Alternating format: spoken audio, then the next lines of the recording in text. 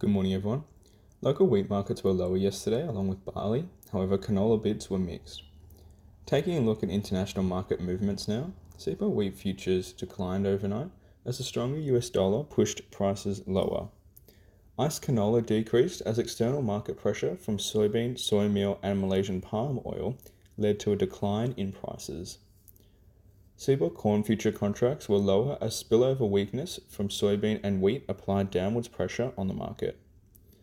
Local grain and canola markets are expected to be lower today. CBOT March 24 wheat prices went down $9 to $330 a tonne. ICE March 24 canola values went down $10 to $714 a tonne. You can keep up to date with today's local pricing action with ProFarmer Price Discovery at profarmergrain.com.au.